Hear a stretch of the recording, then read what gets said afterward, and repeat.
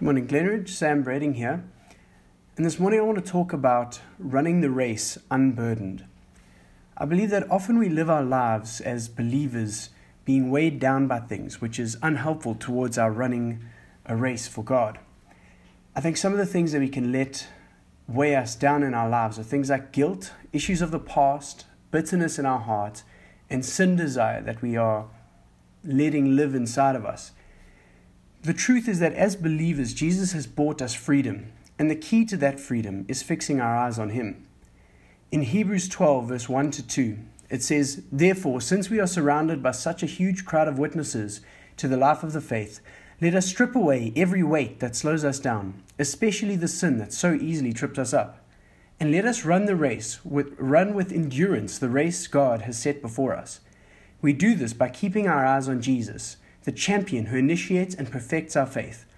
Because of the joy awaiting Him, He endured the cross, disregarding its shame. Now He is seated in the place of honor beside God's throne."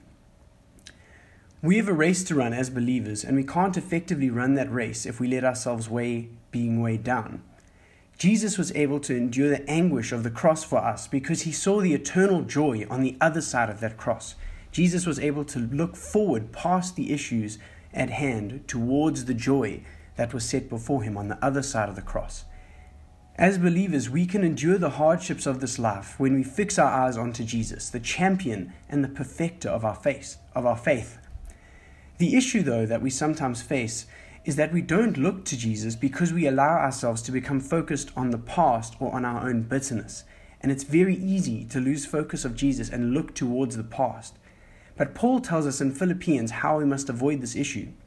In Philippians 3 verse 12, he says, "I don't mean to say that I have already achieved these things or that I have already reached perfection, but I press on to possess that perfection for which Christ Jesus first possessed me. No, dear brothers and sisters, I have not achieved it, but I focus on this one thing, forgetting the past and looking forward to what lies ahead. I press on to reach the end of the race and receive the heavenly prize for which God, through Christ Jesus, is calling us."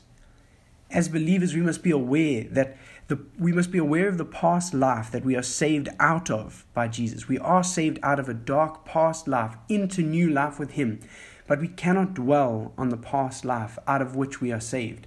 We must look forward to the joy ahead of us, to the King and Savior Jesus who's rescued us. So please be encouraged and go forward forgetting the past, but instead looking towards Jesus out of gratitude and to who He is. So Father, I pray this over each one of us, Lord. I pray that every single one of us can take our eyes off of the past and off of hurt and off of bitterness, Lord. I pray, Father, that each of us can set our eyes fixed on You, Jesus. I pray that as we look to You, we can be freed of the weight that weighs us down so that we can run with vigor this race that You have called us to. I pray this in Your name, Jesus. Amen.